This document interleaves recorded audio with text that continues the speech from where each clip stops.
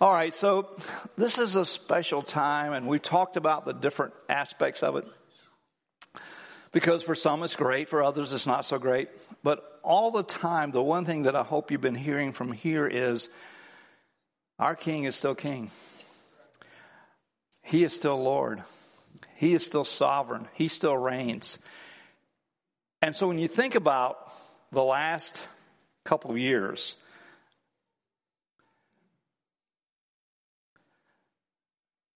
we're so prone, I don't think we mean to, we're so prone to carry the past with us. She and I were talking about this. It's kind of like walking with a ball and chain, and I know some of you are so young you don't know what that means.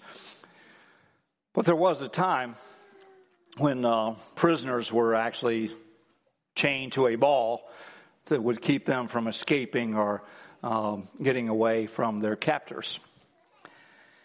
And so what I'd like for us to do today, I really want us to do this today so very much, is to come to that place where we can truly say, God, what has happened before? Now, please understand, I know there are consequences, okay? So I'm not negating consequences. But Lord, the things that have happened before, I'm going to lay them there at your feet. I'm going to give them to you, as it were, as an offering. And I'm going to move to what you have for me in this new year. This is not a New Year's resolution. This is us as believers, truly understanding and stepping into what it is to have this relationship with God that He so desires for us to have. So the scripture this morning, I'm going to give you a little context, but do not call to mind the former things or ponder things of the past. This is Isaiah 43, 18 and 19. Behold, I will do something new. Now it will spring forth. Will you not be aware of it? I will even make a roadway in the wilderness and rivers in the desert. Now the context is important, because the context is this. The nation of Israel had messed up repeatedly. Read the Old Testament. Read the prophets. It's like, guys, can you not get it right? Do we have to continue reading how you go back and do the same things, the same dumb things over and over? Well, let's move that forward a little bit and look at us and how we've done our life, because I'm telling you, the life that God has for us, as we've been celebrating the very birth and death and resurrection of Jesus Christ, is amazing and wonderful, incredible. It doesn't mean it doesn't have difficulty by any means. But it's done at such a level that we're able to praise Him, to give thanks in all things.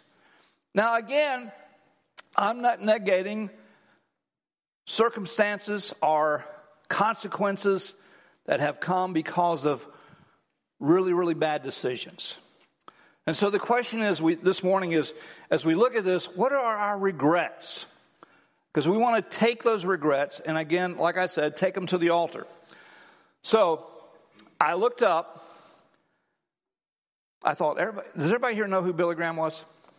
Okay. I don't know for a fact that he said this, but it was reported that these were his regrets before his death. His first regret was that he had not spent as much time in the Word of God as he should have. Now think about that for a moment. And this is not for judgment or criticism. This is for evaluation. How are we, or maybe you should say, since we're talking about this is the me time, how am I in my time in the Word of God? Is it what God wants? That's the question. Is it what God wants? And then not only am I spending time in His Word, but am I applying that Word to my life in my daily experience? Because many of our regrets have come, like the nation of Israel, where they keep doing the same stuff, we keep making the same poor decisions. And we end up living with the consequences that come from having done so. I'll just get personal with you just for a moment because I'm only going to take a couple here. What about our finances? We have a team that's been meeting and praying and wanting to minister to people. We did it last Tuesday night, and I got to tell you, it really got sweet in here as it just became really just a time of weeping, as it were, just crying together because tears can be so cleansing. But in the process of that, looking at some of the things that can keep us from having all that God wants for us to have, one of them is our finances, because we've never surrendered those completely to God. Because we are always moaning and groaning about the fact that we don't have as much as we think we ought to have.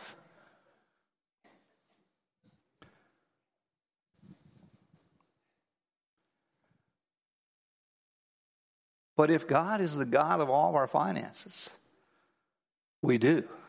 Now, whether or not we're handling them well is a whole nother story. We're going to vote on our KIP here at the end of this service, our Kingdom Investment Plan, which is our budget for the new coming year. And the question is, have you honored God in your giving? It's a simple question. Yes, I have. No, I have not. Because one of the hindrances for us living the life that God has for us is when we're not allowing Him to have complete and total control over our finances. It's not just how much we get, but how we spend what God allows us to have. That's just one area. The other one, and this one is so recurrent, you've heard it here so much, it's really, how do I want to say it? It's painful that we continue to have to deal with people about forgiveness. Many of us are going into a new year still carrying unforgiveness for what has been done to us years and years ago. Whoever it was and whatever it was they did to you, they're not the ones hurting because of unforgiveness. It's you. Regrets. How about let's take at least those two and say, Lord, here's my regret. I have held on to unforgiveness and bitterness, and today I'm going to clean that up. Or, Lord, I have truly never allowed you to be in charge or even involved in my finances because, there's spiritual stuff and there's physical stuff, and I just keep it separated. It's kind of like the government saying separation of church and state. Really? Has anybody read the Constitution? We want to segregate our lives and then wonder why it is that God is not working in our lives the way we think that He ought to. Now, some of that is just because we want to consume it our own pleasure. James says that in his book. But look what he says. Do not call to mind the former things or ponder things of the past. We keep playing those recordings over and over and over. In our ministry of deliverance and healing, one of the things we tell people is don't let your mind continue to play those things over and over and over. If you did something wrong, do everything in your power to make it right and then move on. If something has been done to you, then do everything you can to release it and move on. Why stay as a captive as you move into a new year, or any new day for that matter, holding on to the things of the past? And letting those things cripple you for what the future is that God has for you. Look what God says to Israel in Isaiah 43. Behold, I will do something new. Now it will spring forth. Will you not be aware of it? So let me back up to Billy Graham. First regret, Word of God. You know what his second regret was? That he never really spent time with the body of Christ in a local assembly. Because he was always traveling. Doing ministry, yes. But he said, I needed that kind of involvement. Isn't it amazing when we're going through difficulty, we pull ourselves away from the church? You know why? Because we're embarrassed. Because sometimes it's really stuff that we've done that we should not have done, and we're paying the price for that.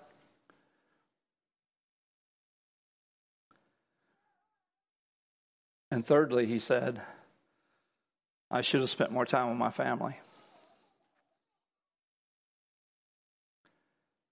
If anything has been so obviously revealed in these last 2 years, it should be how important families are to be in Christ. That dads be, well, let me rephrase. That men be husbands and fathers as they should. That women be wives and mothers as they should. And that children should honor parents as the Bible says they should. Listen, if you have any questions, I'm telling you right now, if you have any questions about being a husband or being a father, I can point you to the answer. It's in this book. If you have any questions about being a wife or a mother, it's in this book. If you have any questions about honoring your parents, it's in this book. What was Billy Graham's first regret? I didn't spend as much time in the Word as I should.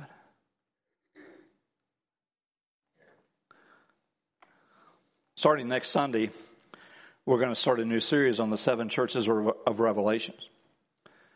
And the reason for doing that is because we are now in that age that is being prophesied about in Revelation. Jesus, speaking to the churches, tells them the things that he approves of and those things which he disapproves of. Wouldn't that be good for us to know what those are and then take action?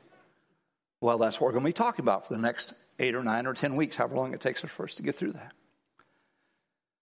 But all of that is to say, let's don't live with regret. Let's don't continue to live with regret. Why should we? Why should we continue to ponder the things of the past? Now again, there are consequences. I know that. Serious consequences for some people. But at the same time, behold, God says, I will do something new. Now it will spring forth. Will you not be aware of it? Well, wait a minute. How am I going to be aware of it? That means I'm going to have to spend time with him to be aware of what his plans are, what his desires are, and what his heart is. And how is that life that God created for me and he created me to live in, how is it being lived out in my life every day? That's absolutely crucial for all of us. We're all made by God, created by God, blessed by God, to know that his will for us is better than anything we could ever imagine. And he's asking us, in fact, he says even for them, I will even make a roadway in the wilderness and I'll put rivers in the desert. In other words, if you're going through life right now and you're saying, wait a minute, I can't even see the way, I can't figure out how this goes, he says, I'll make the roadway for you. Well, what about there's not the refreshment, the life that I would so desire to have? He says, I'll give you rivers, not just a drop of water, but I will give you rivers in the desert. It's so amazing how God has all this worked out, so that on those days, let me rephrase, on that day, when all of us, no matter who you are, all of us give an account to God for how we have lived the life that he's provided for us. We do it with joy. And we do it with gratitude of how good and how gracious and wonderful he has been to us. Back on the back table, there are a couple documents that I try to make sure they're back there and replenished as needed. Sadly, they don't get replenished. They don't have to be replenished as much as I would think they should. But that's just me. Because one of those documents lists scripture that says, this is who I am in Christ. Because I am truly believing that so many of us don't even realize who we truly are in Christ. Because if that's the case, if we were truly realizing who we are in Christ, just look at some of the things or listen as I give this to you. Isaiah 53:5, I have been healed. Now, wait a minute, everybody's not getting healed. What's up with that? Well, let's press in and find out. I am commissioned to make disciples.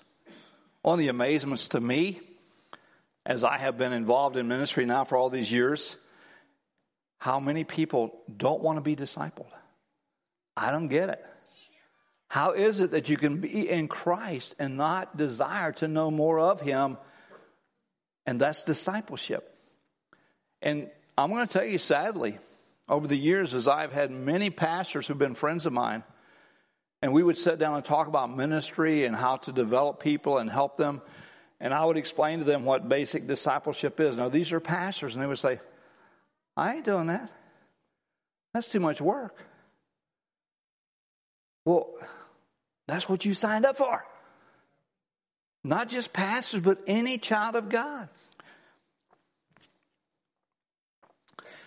John 1:12, just to know that I am His child. To get up every day. Morning, Father. Morning, Dad. I'm your kid. What you got for me today? I am chosen and appointed by Christ to bear fruit, John 15:16. Or my life, whatever I'm involved in, there is to be fruit born in my life. Now, we talk about the fruit of the Holy Spirit. I'll get to that in a moment. But all of that is every day for us, every one of us. It is not just for a select few. Looking for opportunity all the time. God, how do you want to use me in this relationship? How do you want to help me as I try to help others? All in the process. I'm joint heirs with Christ, sharing His inheritance with Him. Romans 8:17. Romans 8:37. I am more than a conqueror through Christ who loves me. 1 Corinthians 1:2. Paul writes, and this applies to all of us, I have been sanctified and called to holiness. Oh, wait a minute. Me? Yeah, in Christ we are. Again, this is not for a select few. This is for every person who ever comes to know Jesus Christ through the work of the Holy Spirit. I've been given the grace in Christ Jesus. I've been placed into Christ by God's doing. I received the Spirit of God into my life that I might know these things freely given to me by God. Sadly, we do get wrapped up in our own stuff and our own self. And we sometimes, more often than we should, forget who we are and why we're here. And it's for Him. In fact, Jesus, remember, Matthew 22. Master, what's the greatest thing? The greatest thing, what is it? Love God with all your heart, mind, and soul. And love others as yourself. I'm telling you, before God, being my witness this morning, standing before you, if you will leave here today and you will ask the Holy Spirit of God to let you live that out of loving Him with all your heart, mind, and soul, and loving others as you love yourself, I can promise you this before God, your life will be better. And that is a fact. Now, the other person of the Trinity, we've talked about Him for the last little bit, is the Holy Spirit.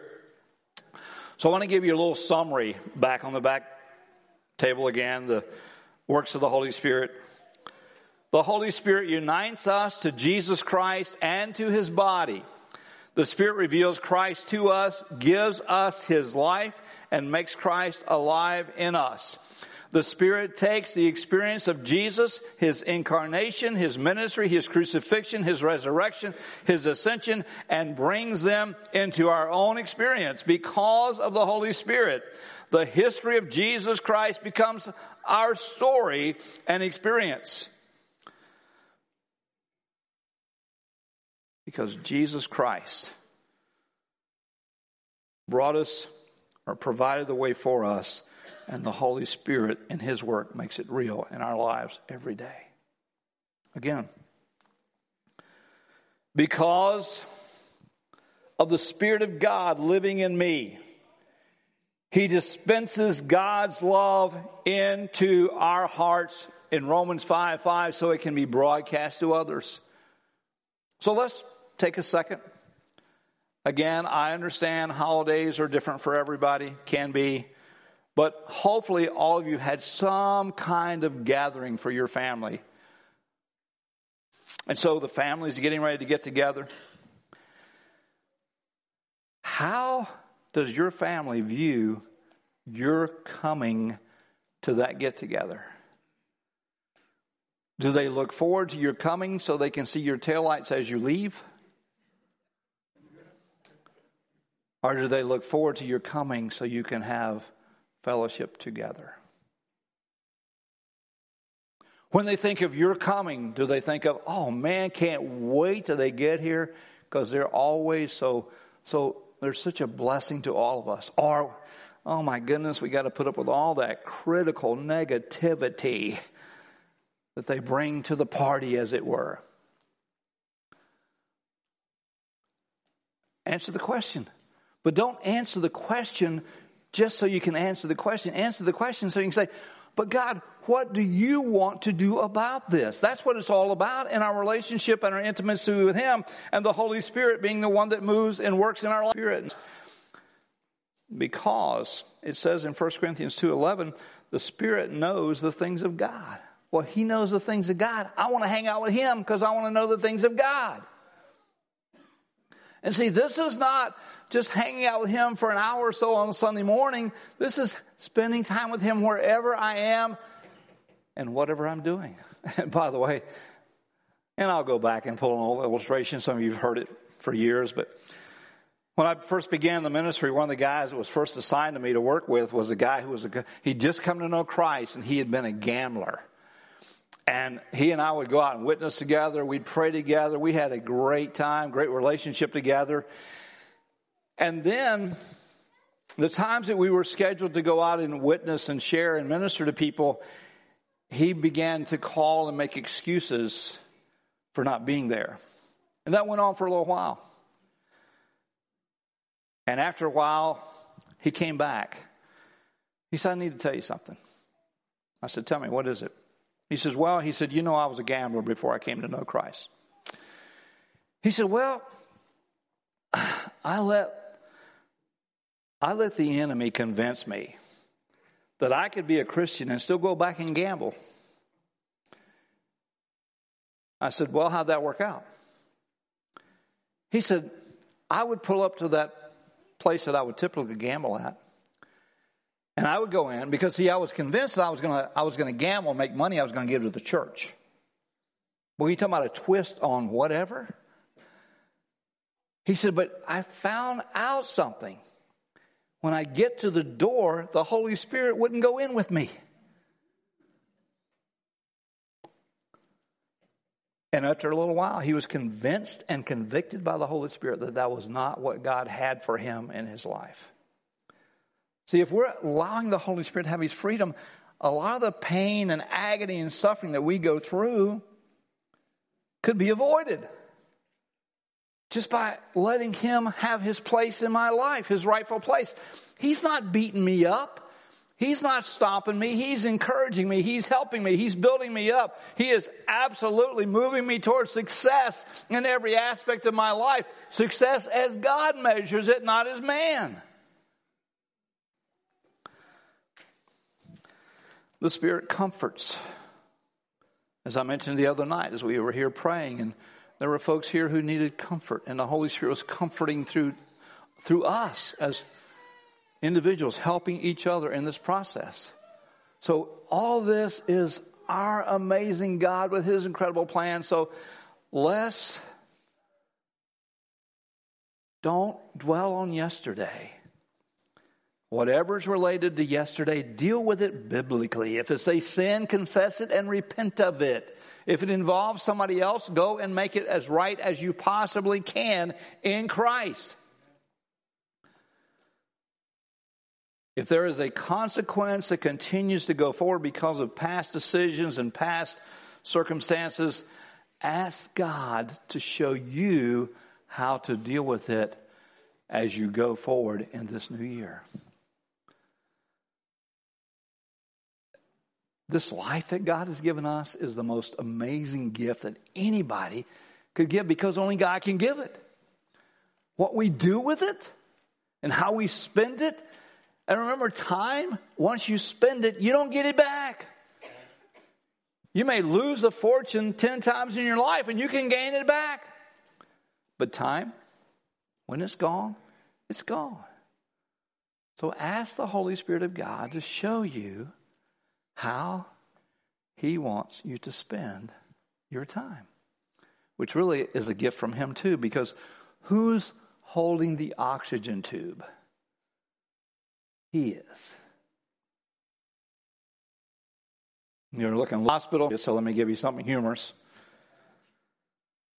Pastor was visiting in the hospital in intensive care, and it clears out enough so he can walk up to the bed.